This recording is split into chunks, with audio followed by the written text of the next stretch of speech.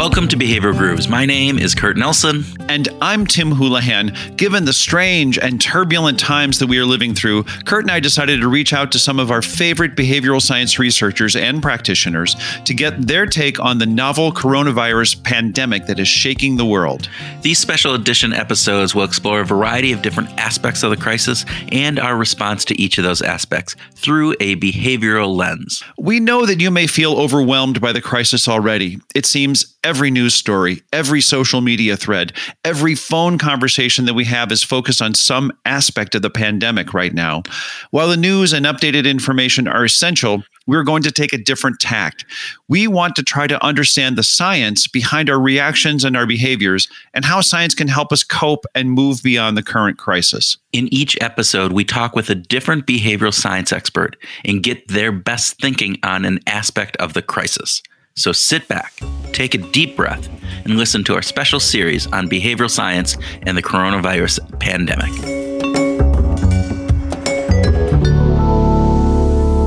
Brad Shuck is an associate professor in the Department of Educational Leadership, Evaluation, and Organizational Development at the University of Louisville. He is also the program director of the Center for Human Resources and Organizational Development.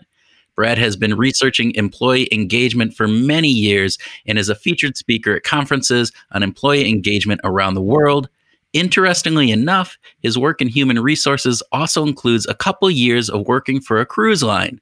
We also know him as the star of episode 91 of Behavioral Grooves. It's a pleasure to have you back, Brad. Thank you guys so much for having me. Thanks so much. Yeah, we're excited. Maybe we should start by just talking a little bit about the kind of research that you do. Tell us a little bit about what employee engagement means from a research perspective. Yeah, we've been studying employee engagement for about a decade now, and really kind of beginning to capture the entire employee experience. What does it mean to be at work? What does it mean to do my work? What does it mean to be with colleagues at work? And how is all of that wrapped up into how I think about, feel about, and then intend to do my work, connected to all kinds of outcomes and drivers and culture and all that kind of good stuff. Great. So given this time of coronavirus and work from home and, social isolation, which we like to call physical separation, what would you recommend for people to be taking in consideration about engagement and about what they should be doing? Yeah. So, we've thought about what does this mean for engagement? And I think there's some new things that are emerging as a result of this. One of them is just being distracted. So I may not be disengaged. I may just be really distracted. I can speak for myself. We've recently transitioned to the Shuck School for Reading, the Arts and Fort building here at our house. We have an enrollment of one. I tell folks I'm the assistant principal. My wife is the principal. Thank goodness for that. Yeah. Thank goodness for that. We haven't had any real discipline issues that we have had to report to the principal's office yet, which is great.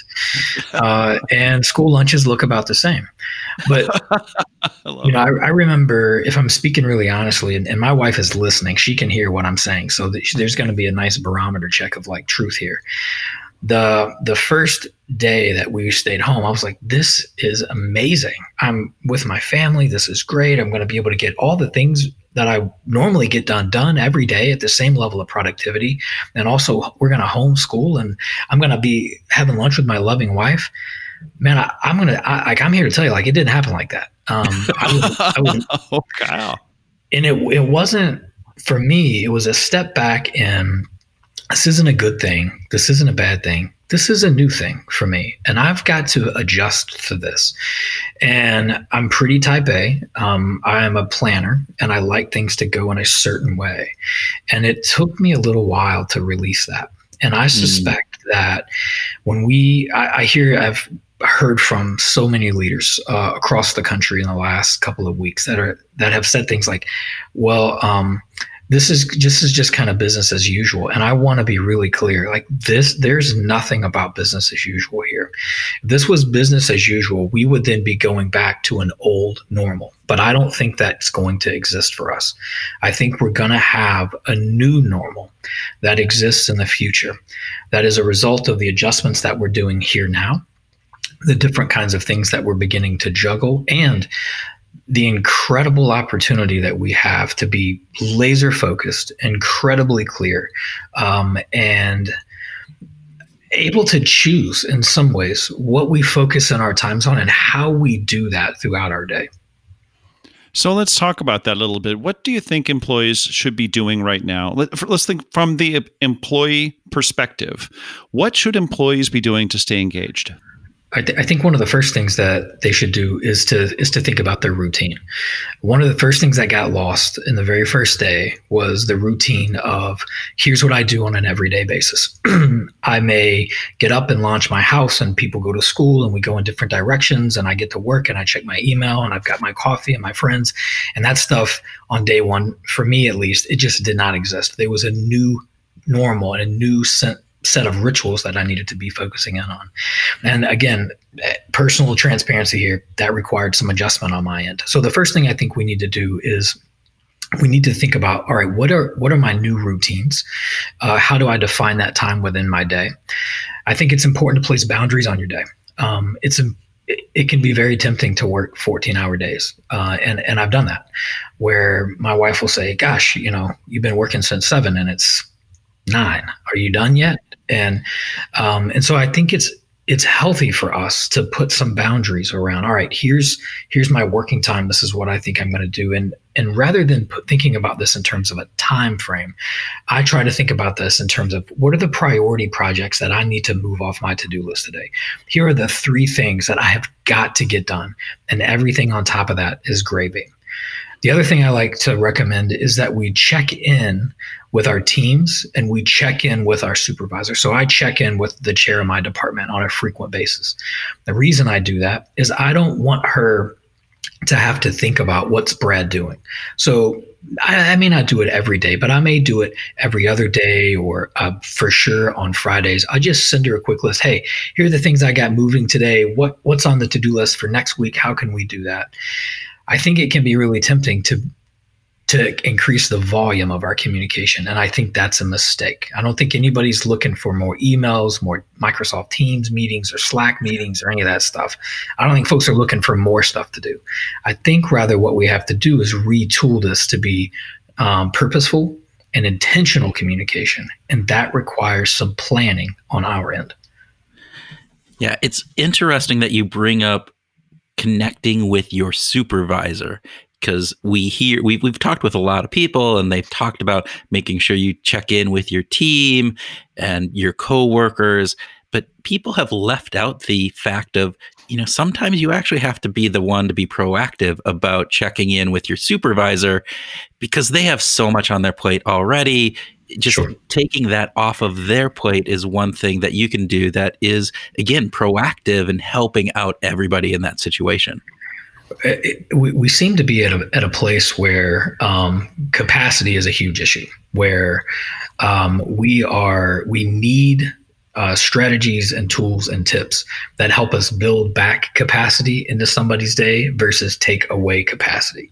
And so one of the ways that I like to do that is to just, again, check in with my supervisor, or if there's a project that I have a strength on that I can take off somebody else's plate, that builds capacity back into their day.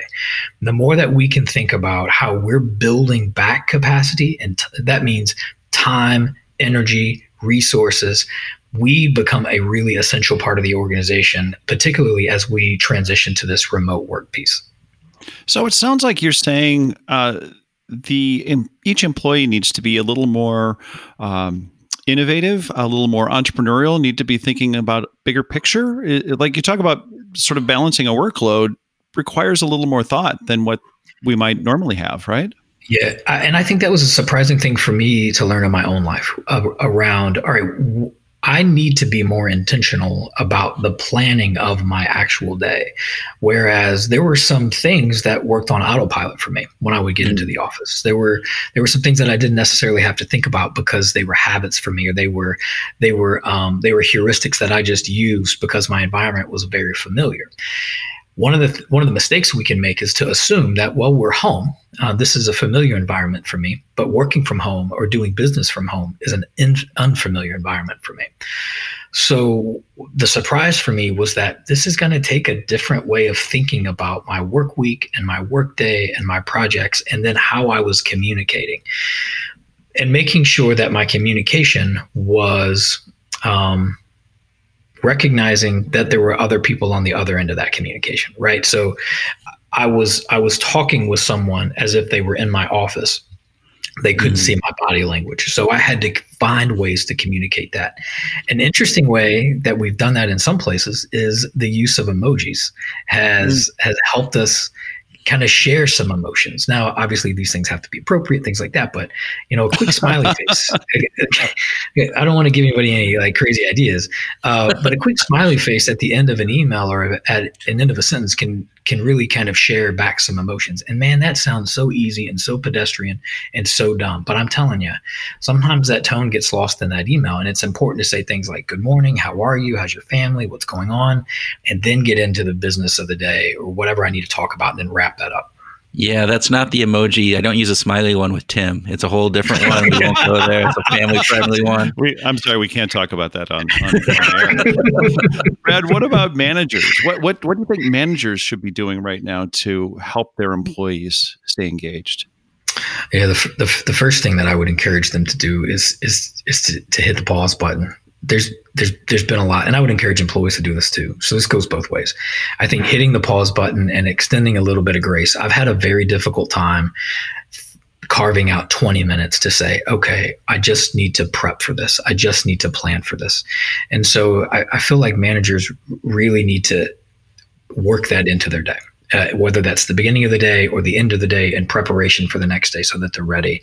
I think carving out that space where they can think about, okay, what are the three things I need to get done today? What's moving to the next day? What's priority for another person is going to be, that's an important skill. And I think we've taken that for granted in a face-to-face environment where it becomes very, very important in a remote work environment. One of the things that I would encourage leaders to do is, and I've talked to a couple of people who've tried to lead with a plan. All right, we're in a different situation. Things are obviously shifting and changing. Here's the plan, and I think that's a mistake. I think people are a little concerned. There's a lot of anxiety. There are new things, and as we retool, that creates a sense of stress. And I think it's important to lead with people first, and then inspire toward the plan, rather than lead with the plan and hope the people follow. So I think this is easy to do also. I'm not suggesting that we have a long, drawn-out speech about all the things that are going on, but rather, hey, this is different. Things have changed. How's everybody doing? We're all a little bit stressed right now. Let's talk about some next steps. And just marrying those two things up together can go a long way. And I think your employees hearing the message that you want them and intend for them to hear.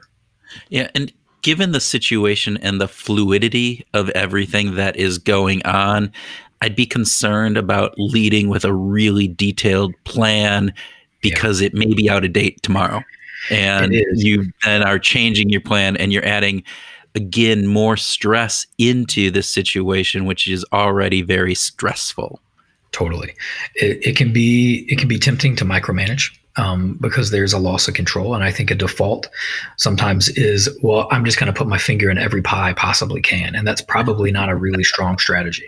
It's going to be exhausting for the leader. It's going to be exhausting for the employees and the teams, but it also doesn't build back capacity. It actually takes capacity. And if we're trying to find ways to build back capacity, again, energy, resources, time into people's day, micromanaging, as tempting as that can feel in the moment, is probably not a long-term strategy. And I do think leaders need to be thinking long-term and executing in the short term. I think that's a great way of putting it. And the idea of micromanaging for somebody who has been accustomed to just being able to walk past people and see them working, and now they're at a distance and they don't know what's going on, I feel that there's this sense of, I need to keep in touch. I need to make sure that they're doing things. And to a certain point, they just have to let go a little bit, and they have to trust that their employees are going to be doing the right thing, which I think for some people, if that's not a common way of thinking, may be really difficult. Yeah, I agree with you. A couple of months ago, we had an article that got published on compassion, and we introduced this model of compassionate leadership. One of the 6 behaviors of compassion that we talk about in that model is the idea of accountability. And so here in this particular instance, it's maybe trust but verify. So I'm going to trust that Brad's going to get his work done. I believe that the leaders that I report to and that I get a chance to work with, they trust that Brad Shuck's going to get his work done. But I also know that I'm accountable to them. And not only accountable to my leaders, but I'm accountable to my peers, because the work that I get done is directly impacting the work that other people can get done. And I'm just so aware these days of building back in resources and time for other people rather than taking that time from other people, because it's such an important thing for us to be thinking about in a remote environment. But accountability is definitely in that model. And I think that's a really important point. Can you give us an example of what you're thinking about when you talk about capacity? This is a really cool image, by the way. Yeah. But so can you kind of walk through an example of that if you could, maybe from a manager's perspective or an employee's perspective? Sure. So one of the ways that we like to think about capacity, I'm going to draw an analogy, and then I'm going to give a practical example, if that's okay. Perfect. The analogy that I like to use with capacity is the image of a chainsaw. So a couple of birthdays ago, my wife got me a chainsaw for my birthday. Now this Lucky is a guy. Yeah, this is. It fits you, Brad. It fits you. I do look a little lumberjackish today, like I would be out in the woods, and I feel really, really good about that. So, guys, you both know me. Like, I have zero business with a chainsaw, really. Like, I had never really held a chainsaw. I didn't know how to work a chainsaw. I didn't know what was going on with the chainsaw, and so I took the chainsaw outside, and I start to rev it up, and I get it going. I'm rocking and rolling. So the chainsaw starts to smoke, and which I took as a good sign that I was doing this correctly. So I push harder on the chainsaw, right? And come to find out that you have got to add oil in a chainsaw, or it breaks down, right? Yeah, it melts. It absolutely melts, and it can be really devastating. Thankfully, my wife got the extended warranty plan and all that kind of good stuff for me, which was great. Here's the thing about capacity. It came with a book. It came with the oil that I needed to use. The issue that I had was I didn't have, I thought, the time to be able to read that book or to be able to use that oil in the correct way. Organizational systems work in a very similar manner. Human systems work in a very similar manner. We know that machines, if we don't take care of them, they will eventually break down over time. Building back in capacity is, on an employee level, making sure that the emails that we're sending are emails that need to really be sent. That sometimes picking up a phone call is adding capacity, because I don't have to go back and forth in 15 different email chains to get to a really clear point. Sometimes adding capacity back in the day is trusting that work is going to get done, and not micromanaging that work, not overseeing that work. Sometimes building capacity back in the day, to Kurt's point here, is not making a solidified 90-day plan, because, to be frank with you, I don't know what work's going to look like in 90 days. Instead, building back that capacity, sometimes that capacity is emotional. We know that we're emotional beings, that a great majority of the decision making we make on a daily basis is based purely on the way we feel about something. And so if I feel like I'm disconnected, or I feel like I'm isolated, or I feel like someone doesn't trust me, that can deplete my capacity, not only emotionally, but also that has a physical toll as well.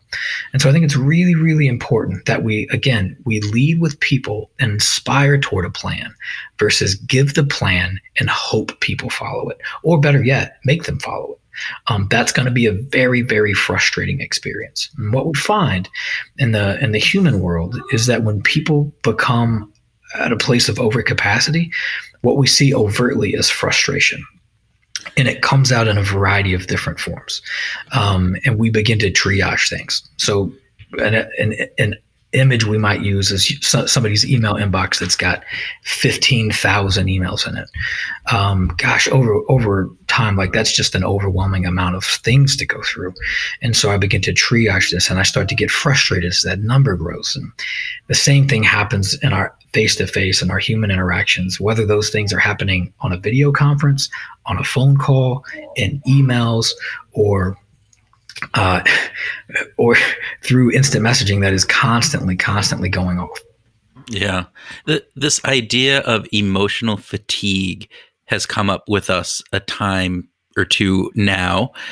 And so obviously part of that emotional fatigue is just because of the uncertainty of everything that's going on and the stress around that. But I hear you saying that there's also this part of capacity that if we're overburdened with all of these other things added on to the uncertainty, the newness and the changing of routines that we have, the kids in the background as you're trying to work, whatever else it is, but that all lends itself into this, emotional fatigue. Would you agree with that? Is that a good statement based upon what you were just trying to say? Did I encapsulate that enough? Yeah, I couldn't agree more with you about that. And the disruption in our routines on a daily basis has added to that. Pre-COVID-19, I would have told you that I think capacity is an epidemic in the world of work today. Wow.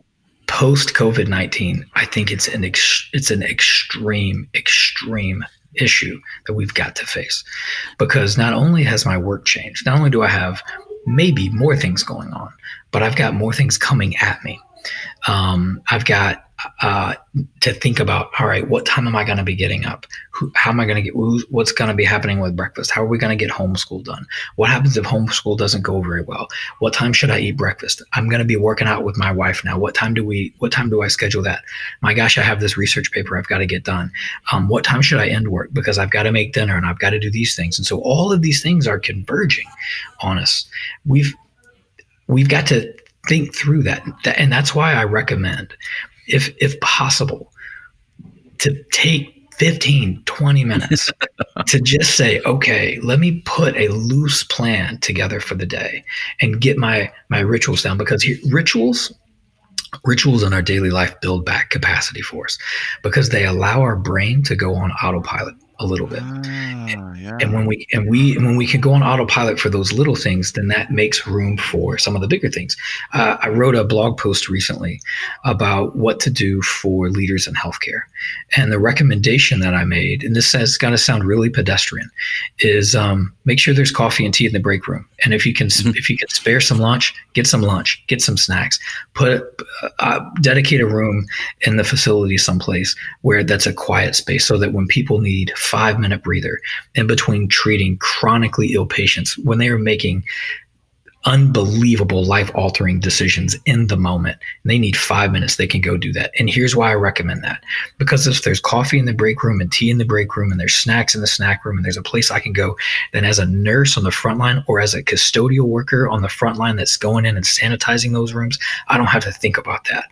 I can then pour my energy back into the bigger things at hand, the big issues that I need to worry about. Yeah. So that willpower that they have in order to keep going and to keep focused on those things isn't being depleted by those little things that you're doing day in and day out. And as a leader, I can do those things. I can help build capacity back. And to be honest with you, I don't need to be a positional leader. Like, I don't need to have leader in my title to do these things. I just need to be able to step into the gap. And so if we have folks that are listening that aren't in a traditional leadership role, the role here is about stepping into the gap. Where do I see the need? How do I help? What can I do to build back capacity? It reminds me a little bit of the overwhelming number of new decisions, new choices, new outcomes that we need to figure out and things that we need to deal with right now. And I read when President Obama was in the White House, to limit the number of decisions he made, he had 4 suits and 4 shirts and 4 ties or something. I'm probably getting the numbers wrong, but it was any suit could go with any shirt, could go with any tie, just for the sake of simplicity. So there was really no decision to be made. He didn't have to figure anything out. And the belief was that even by reducing his schedule by just those decisions, just those tiny little decisions, he had just a little bit more capacity. Yeah. So it might be in a traditional behavioral economics way to think about this is we're kind of choice architecting some things, but we're setting the choice architect up as almost like a pre-architect. So we're setting up space for the decisions to be made later. The idea of choice here, I think, is really important when we think about cognitive overload and we build in emotional fatigue, and these things become cascading. And Tim, you remind me one of the things that we talk about, particularly around employee engagement, is that it isn't something that happens like a light switch. It isn't a big transformation. It isn't a big thing that happens in the company culture that all of a sudden we're all just now engaged.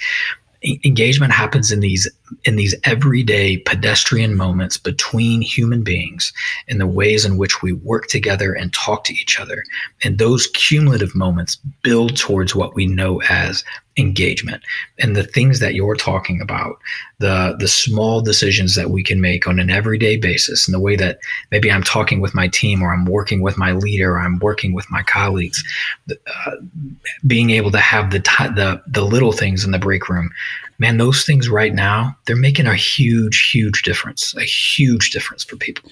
So I want to go on to this part. You talk about healthcare workers, and they're part of that essential workers out there. But there are other essential workers who are not home and working from home, but they are going out to the grocery store, and they're the clerks and stocking shelves. They're the people that are, transporting our goods and the delivery people that we see.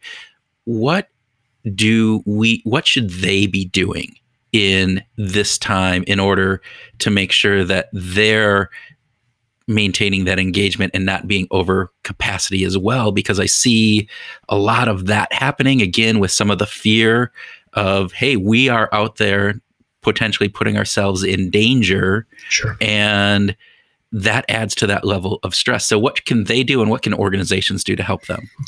Yeah, the first thing I'd like to say is if any of your listeners are some of those essential workers at the grocery store, long haul truckers, supply chain, custodial workers, healthcare, thank you. For crying out loud, I remember going to the store a couple of weeks ago, and literally there was nothing on the shelves. There was no meat, there was no bread, there was no milk, there was no eggs, there was no pasta, no rice. And I took pictures of it, and it was because I wanted to remember, like, I've never seen this like this. I've never seen this level of panic. So I want those people to hear how much they're appreciated, how much. We say essential. I think essential may be a word, maybe Times Word of the Year. Yeah, true. I hope those people know how essential they are. From a leadership perspective, from an organizational perspective, I think here's a group of people who have been absolutely thrust into the spotlight.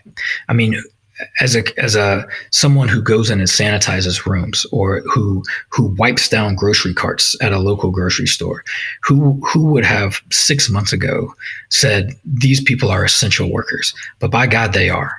And so here's a group of people who have been immediately thrust into the spotlight, into the center of how our world is continuing to operate. Here's what I think they could do.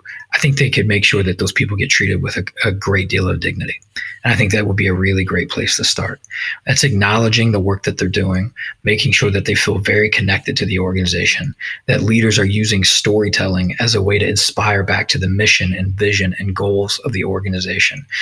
And to the companies and to the leaders, there's no question in my mind that when we emerge from COVID-19 in a couple of months, and we'll recover from this, our legacy as an organization will be defined in the way that we treat our people today. We will live in that legacy and through that legacy for years and years and years to come. So I would go to every length I could to make sure that the people who are continuing to go into the office and to your point, Tim, to quite literally put themselves in harm's way, that they feel like they are essential. This isn't just a word, but this is a value that we're living, and that those people have a sense of dignity about their work.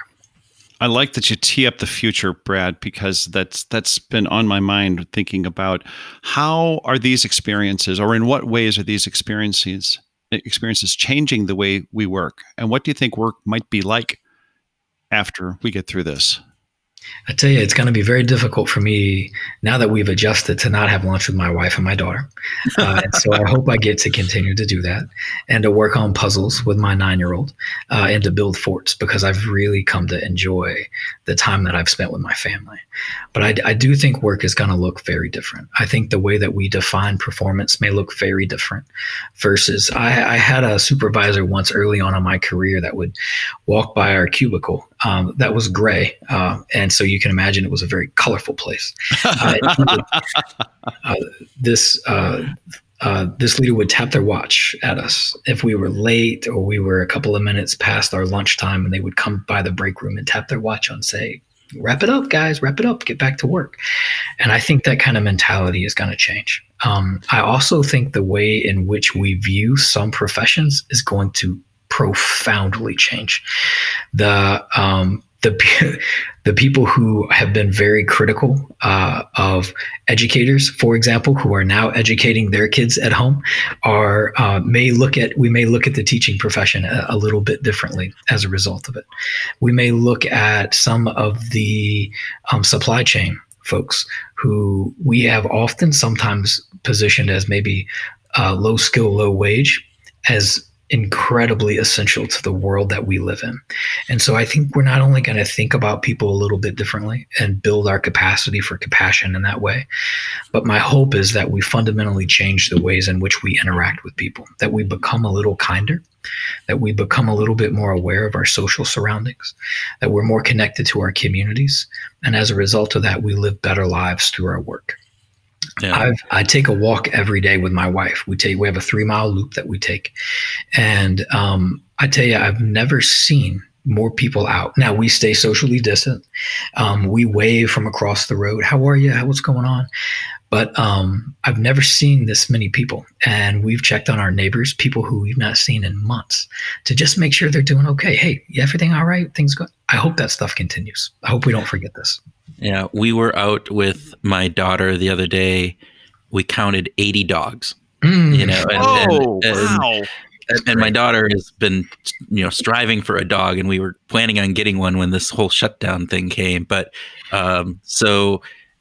we don't normally see 80 dogs out on a bike ride. Sure. We see a lot, but not 80. But I think people are, again, feeling that aspect of getting out, even if it is the wave across from the street, getting out and being outside in nature is part of this. But it's also seeing that there are other people out there, even if you don't say anything, if you're physically distant from them, but just seeing that and having that sense that, yes, we're not alone in this, that we are not isolated. I think that's really important. Now, before we got on, started recording, you talked about some research about connectedness and isolation that you were bringing up. And so maybe this is a good time to tee that up. You want to talk a little bit about that? Yeah, I'd love to. So this is some brand new research that we have on a research team, really terrific research team and collaborative effort that we've got going on at the University of Louisville between the School of Medicine, our School of Public Health, and our Department of Communications, along with our Human Resource Org Development Department. And we have essentially been wondering, all right, what are experiences of work that really drive some health outcomes? So we initially were curious about the possibility that work may predispose or be a risk factor for people when it comes to things like diabetes or heart disease or addiction or sleep disorders and things like that. And along some of the same lines around compassion, we have this, I think we talked about it the last time I was on, around stinky leaders and what happens when people are with these stinky leaders. And so essentially what stinky leaders do is they isolate people from their work. And so we wondered, is there a relationship between connectedness and collaboration and isolation, and what really drives that?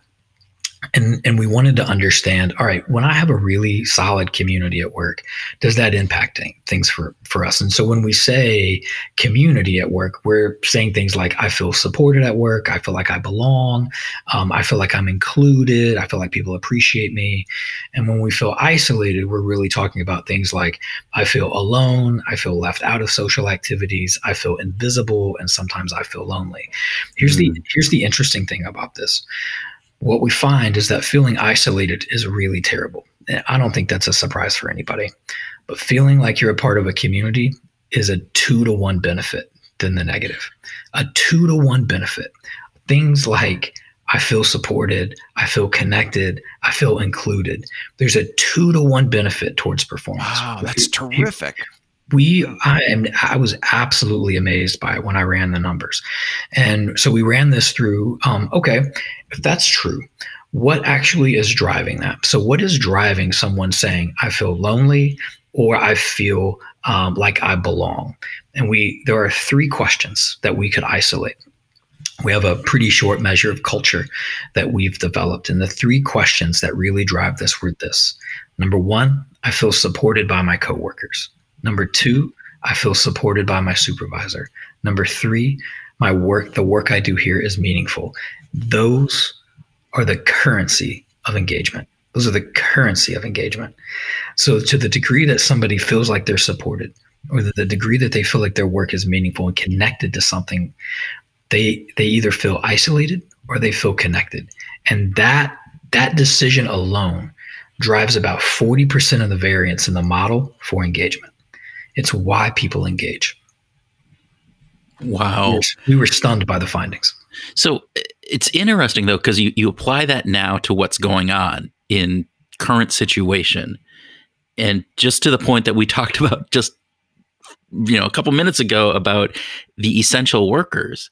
And I can see already, if you look at I feel my work is meaningful and connected, you could, as an organization, really hone in on that in order to not only make them feel good at this moment, but have long-term productivity and health impacts on this whole piece.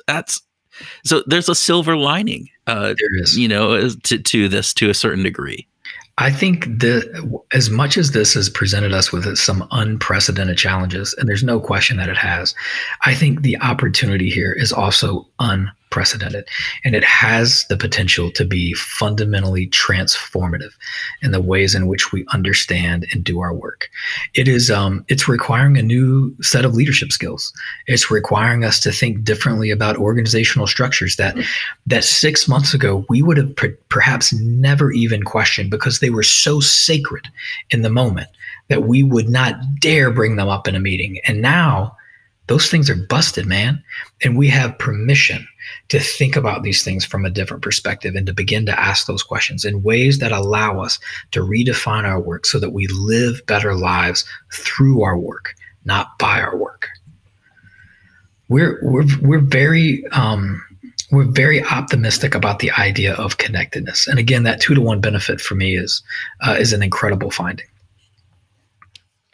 That's just so fabulous. I don't even want to ask any more questions because that was such a great, it's I just feel like that was the beautiful sermon at the end here that I just want to end on. But on the other hand, Kurt, do you have anything? I actually do have more questions. I'm sorry. I was just so enjoying that moment though, man. It was great. And I do feel like there's some really good insights from that, and that you talk about this moment being transformative, fundamentally transformative, which I do believe. And yes, we are going through challenges. There are people who, are sick and dying, and others who are just, without a job. They've lost their job. They're stressed, but we will get through this at some point, and hopefully we can take some of the better lessons from this as we move forward, and leave behind some of maybe the not so good things that we had just taken for granted in the past. And if we can do that, I think that's good. But I just want to get, just from a overall, behavioral social scientist that you are, what are the big insights that you've taken or you've seen as this pandemic has played out, what have you looked at from either big societal pieces or even individual things that you go, that was pretty surprising? I wasn't anticipating, if I would have tried to anticipate what this would have been like, I wouldn't have anticipated that. Anything that you can think of? Yeah, I think there are a couple of things. The first one is this idea, and we spoke about it at the very beginning of our episode today, around distractedness. So I had never thought about that before. I may not be disengaged. I may just be really distracted because I can't make sense of the world going on around me. I think we're going to hear to be honest with you, some disasterful numbers around engagement and productivity and performance in this quarter, and I'm not so sure I would believe a lot of that. I think it's probably very interesting. It may be connected to some different motives. I think people have remained pretty engaged. I think people, for the most part, have tried their absolute very best to do the very best work that they can, given the circumstances that they've got.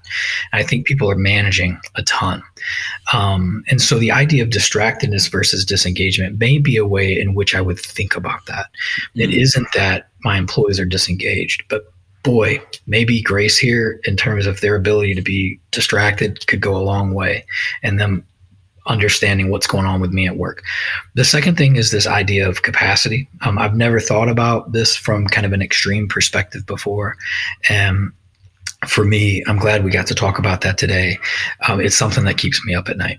I really worry about it. And I use myself as an instrument sometimes, and thinking about all of the things that I've got going on, and then extrapolating that out into the larger society. And to be honest, we have it okay.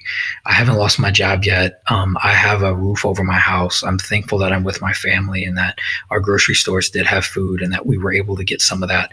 But I also know that there are people who don't have that. I've got some friends whose businesses have shuttered. They will not reopen. They will likely take bankruptcy. It is going to be very difficult for them. I cannot imagine the issues of capacity or the issues of isolation that are going to play itself out, and how that's experienced across not only my community, but in little communities across the entire globe.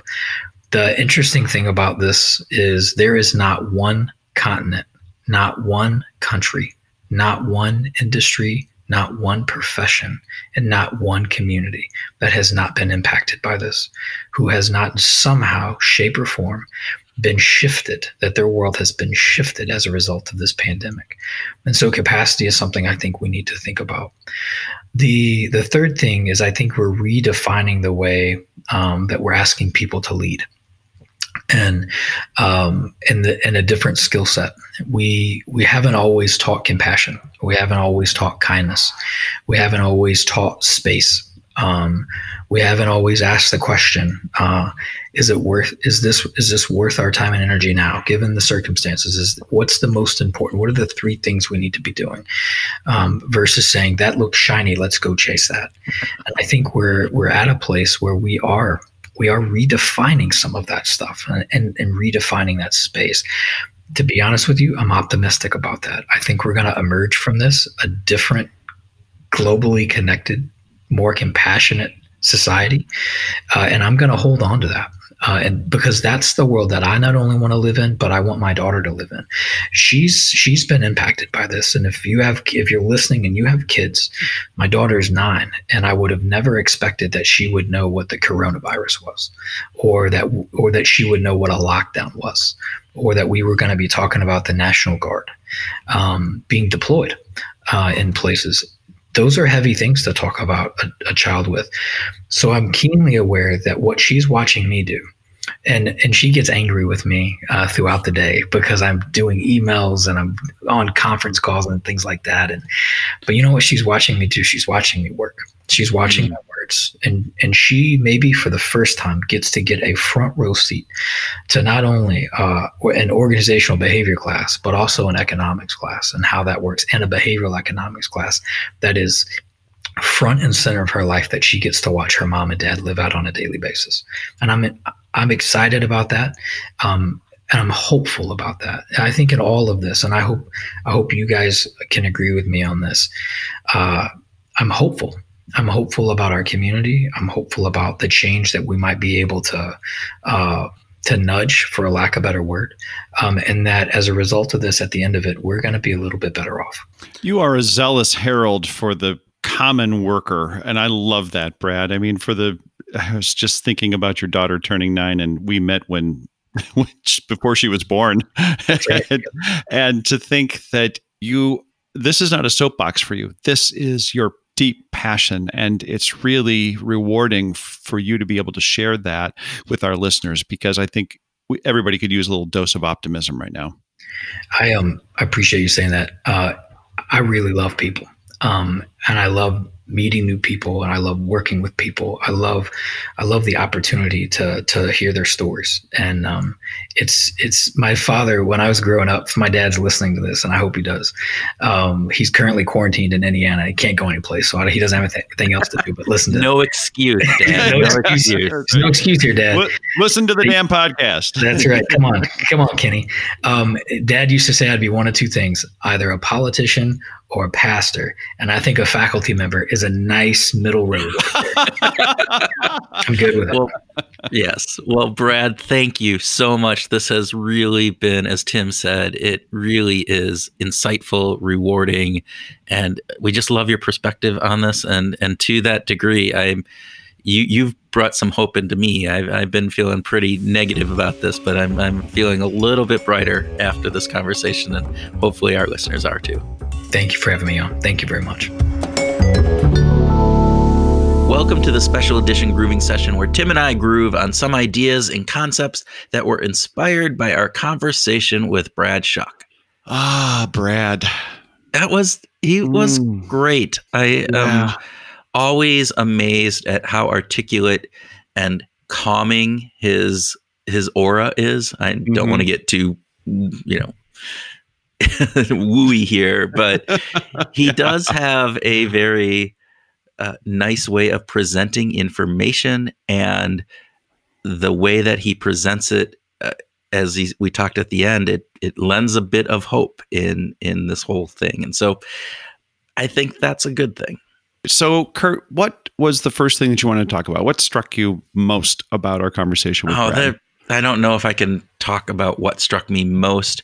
We talked about not business as usual as one of the first things that he brought up. And yes, that is so apparent. It's almost as if that was, why are you even saying that? Of course, it's not business as usual. Right. This is a worldwide pandemic of a sort that we have not encountered in our lifetimes. Right. But he said something that I thought was really interesting. He said that this isn't a good thing, a bad thing. It's just a new thing. And he was talking more about his response to it. Yes. But I think that has a piece to this, where when we look at this whole element, there's some crazy hardships and people being sick and dying, and that is horrible, and that is bad. Mm-hmm. There are people who have lost their jobs and are being, pay reductions, and that is bad. But there are also silver linings that we can hopefully take from this in moving forward once this is done. And those, I think, are probably good. And so it's new. It's all new, and we're still exploring and we're still figuring things out.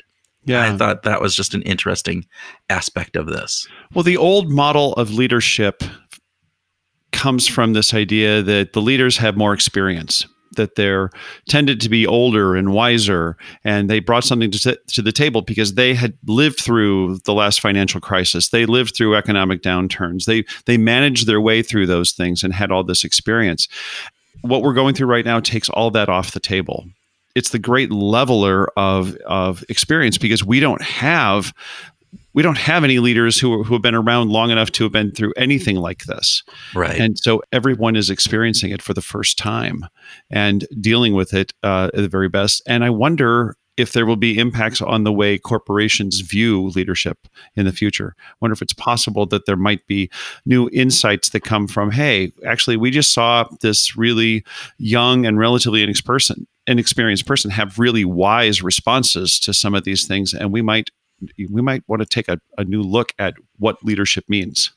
In this time, too, where things are so fluid and so changing day by day, even if you had gone through something that was slightly similar to this and trying to extrapolate the learnings that you had from that into this, you're going to mess up on that. So I think your point of, so what entails leadership in a situation like this, it isn't that I have had experience in this. There may be some aspects of understanding how people respond in times of crisis. And so from a human management perspective, there could be some learnings there, I think. On the other hand, this is so novel, so new, so different than anything we've done. Yeah. Maybe even some of those the learnings that we had from those experiences aren't applicable to this situation. So that I think is interesting. So what about you? Anything else that you found interesting from Brad's conversations? Well, as you said, there's so much we could talk about, but let's switch over to things that we can do to help. And when Brad was talking about rituals and boundaries, that was a particular interest to me, in part because it's a theme that we've seen coming up, right? Intentionality, deliberateness, setting boundaries. Several of our guests have already talked about that. So those words themselves weren't so much new, but his take on it was different. And I thought that was really cool that he was talking about, again, focusing on the things that I want to do as opposed to the amount of time that I'm going to work. And that was an important distinction. I love that aspect because it was different than what we've heard from others or even how I've thought about this. Yes, you can have boundaries. And typically we think of those start and stop times for work boundaries as time-based. Oh, I'm going to be at my desk at 8. I will be done at 5. And I liked his idea of saying, let's look at this differently. I have these 3 really important tasks to do. And when I get done with those tasks, that's my boundary. That's my saying I have accomplished what I needed to get done today. And anything that additional to that is filler and other pieces. There's always those things that you have to do during the day. But these 3 key pieces that we have to get done, that's the boundary. I thought that was really a unique take on this. And for some people, I think that is probably a much better way of setting a boundary for themselves as opposed to a time-based boundary. It could be a lot better if we are intentional enough to actually set those goals on a daily basis.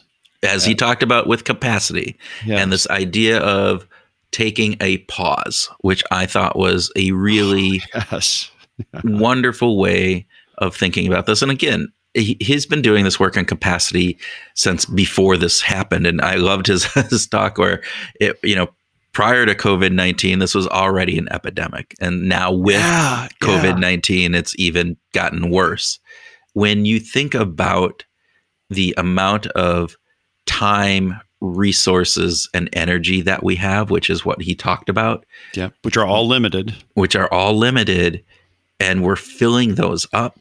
And those just make it so that we have less ability to accomplish what we need to get accomplished when they get too full and over capacity. And his chainsaw piece of you need to put oil on in the chainsaw. Well, we need to have oil to our lives, and that comes, I think, with these pauses, as he talked about, particularly as he was talking about, take 15, 20 minutes in the morning and plan out your day. What do you need to get done? Figure out what those 3 optimal pieces are. Figure out what you want to achieve for the day. Take a moment of calm reflection and gratitude and start the day off with a good mental mind and a plan. Yeah. And the capacity that you burn in time and effort in setting up those 15 minutes to get those things laid out for the day could save you immensely as you go through the day. It could be a tremendous way of kind of giving back to yourself, really. It's reading the manual on how to run a chainsaw. Yeah, right. Or the carpenter's model of measure twice, cut once. Yeah. These are old measures of how it really helps to be more productive, and we can benefit from just taking a little time to do that. We need to take time to do that these days. I will also want to double down on his don't lead with a detailed plan. If you're a leader, yes. Lead with the person first, people first.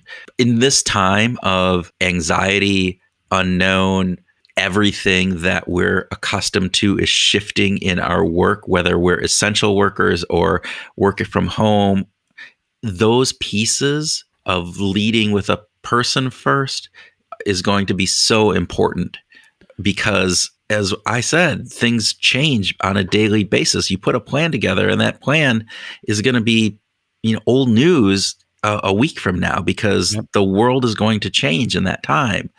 So you have to have a structure of what you need to get done. You need to be able to do that, but you also need to do it with this idea of saying, we need to make sure that our people are doing well first. Trust those people, again, getting back to the micromanagement piece that we talked about, and then move forward with saying, we have to do this, but we have to do it with a sense of dignity for our workers and grace for what they're going through, understanding, probably a better word for that. Yes. That ties perfectly into his comment about how he said our legacy will be defined by the way we treat our employees during this time. We're going to look back and say, how do we do with the people? Because as a leader, I certainly have regrets about the people interactions that I've had. Some, certainly not all. I feel very proud about some things as well. But there are certainly things in my past as a business leader that I regret that were on a personal level. Those are the images that last. And so when Brad mentioned this, I really connected to it instantly, feeling like we've got this huge opportunity in front of us to really do the right thing on a regular basis, to slow down, to be more focused, to be more gentle, to be more graceful, as Brad says. And if we miss that, if we flub that up, we're going to have this legacy of recollections and memories that are all fouled up by how badly we did. Well, and I think society will judge companies by how they respond to this. I hope it does. And they will be long lasting. And the one thing that I think is really interesting about this, and I don't know if this is true, but I've seen it in other areas, is we can sense authenticity to a certain degree. And I think the way that an organization responds, you see some of these companies that are responding right away and seem to be doing a whole bunch of things right around how they're treating their employees and various different things.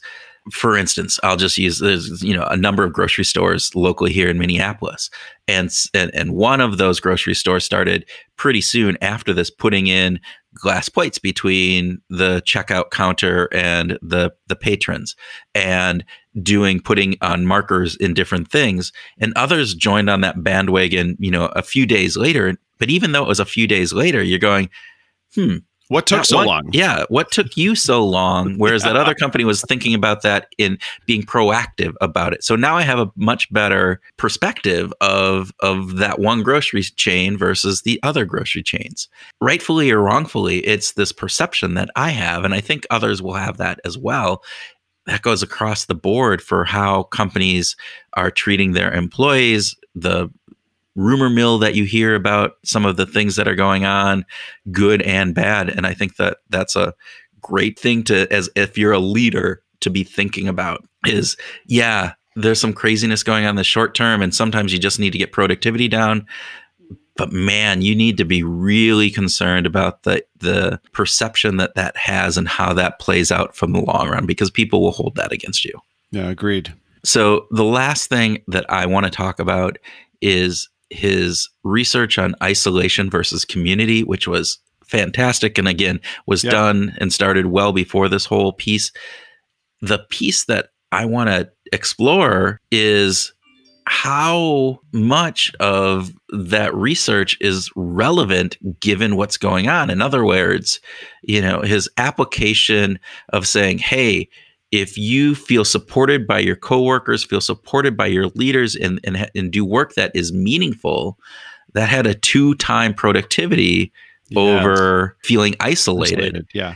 And I think there's 2 competing factors that are coming to play right now. One is that we are physically isolated from others, and that we have this, we're not being able to get together as a team in person and have some of those bonding moments that we would typically have.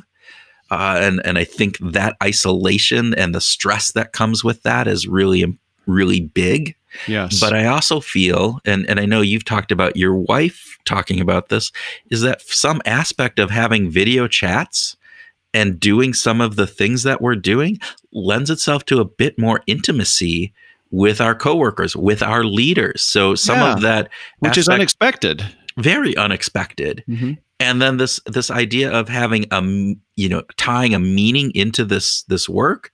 And for those people who are still working, there seems to be particularly some of the people that may not have had that sense earlier, some of the essential workers, as we talked about, but also if you're still having a job, just by the nature of still having a job, there's probably some sense of being essential to the company for that. And so it feels like it's pulling at it both ways, but it's an interesting aspect to think about. It is. And I just want to close with a couple of thoughts that Brad shared that really struck me. And this idea that what we might be seeing now as a loss of productivity might just be more about distraction. And that we are still trying to adjust to this entirely new experience that we're all going through. And there's really no reason for anyone to have expectations that it should be business as usual, because it is clearly not. So let's get away from that. Let's leave our expectations about business as usual at the door and keep moving. And this idea that we might be able to redefine what work is because of this is a very grand and huge idea. I don't know. We've talked about cynicism in the past versus idealism or optimism, and you and I are both optimistic. Yeah. I would also suggest that we need to be realistic, because not everyone shares these ideas. Not everyone feels compelled to put people first, even though the science is there, the research is there, that there's lots of compelling evidence that companies who treat their employees well do better in the market. Still, there are lots of companies that treat their employees like crap. Well, and there are people who their whole mode of leading is looking at numbers and bottom lines. And I will tell you, we're doing some work right now with a company, with actually multitude of companies right now. Most of them are really gracious in this time and looking at this and how are you doing, various different things. And as a vendor, which we are, we had one company who, the leader said, I don't care about the vendors. I just need to get this done. And wow. The idea of that is mind-boggling to think about, but that was that viewpoint of that leader. And so you have to, out there. Yeah. It's still out there. It doesn't change our human nature just because we're operating in a world where business isn't as usual anymore. I'll be interested to see if that shines any light on those types of leaders, though, and how that plays itself out as we move forward. You'd think if we're in the darkest days of it right now, and this business colleague of yours is not responding, is there any reason to be hopeful that that person is going to change? I don't know, but maybe somebody else, maybe that leader won't have as much power moving forward, those types of leaders, because other leaders will have realized that this is not the way that we can. And we can be hopeful for that. Realistic, I don't know if that's going to come to play. It may come to play in some instances. In others, it's going to be business as usual once this thing ends. It's tough to say. It really is tough to say as we think about it. So, Fingers crossed. Yes, and I don't want to leave on a downer note, because I think Brad left us on such a positive, uplifting, hopeful ideal, and I think that's there. And if we can all embrace that, I think there is this element of, wow, if we get enough people thinking like this, if we continually push this message of we can change, we can make a big difference in how work operates, we can be part of this solution, as opposed to just letting, whatever happens come and be playing upon us. Yeah. And we can be good. So I want to leave with a hopeful note, and I want to leave with, yes, we have an opportunity here to make a big difference. And hopefully, when this is done, we are going to have a different perspective on the meaning of work and why we do it and what's essential and what isn't and what's important. Thank you for listening to the special episode of Behavioral Grooves. We hope that you found it interesting and insightful. If you liked it, please let others know. We think that the topic is important, and maybe we can help in educating people about how behavioral science can help us all out in this current craziness that we are going through. Also, please let us know if you have any thoughts or ideas that would be helpful or that we could share. You can reach us through the Connect tab on the Behavioral Grooves website at www.behavioralgrooves.com, or through Twitter. I'm at @THoulihan and Kurt is at @WhatMotivates. We really do love hearing from you, and this topic is one that spurs lots of emotions and thought. As part of our mission, we want to expand and inform the community of people who think about positively applying behavioral science to life. One way that happens is through leaving reviews. If you think this podcast is beneficial and should grow, we would really appreciate to leave a review on Apple Podcasts or whichever podcast server you use. It only takes a few minutes and goes a long way to boost us in the algorithms that are used to generate search results. Also, please check out the show notes. We are linking to a number of resources, articles, podcasts, newsletters that we've vetted to bring good facts and ideas around COVID-19 and the coronavirus, its impact, and ways that we can help slow down the spread. There is a lot of information that's being pushed out to everyone each day, and we are weeding through it to find good stuff so that you don't have to. We truly appreciate you listening. Now go out and wash your hands.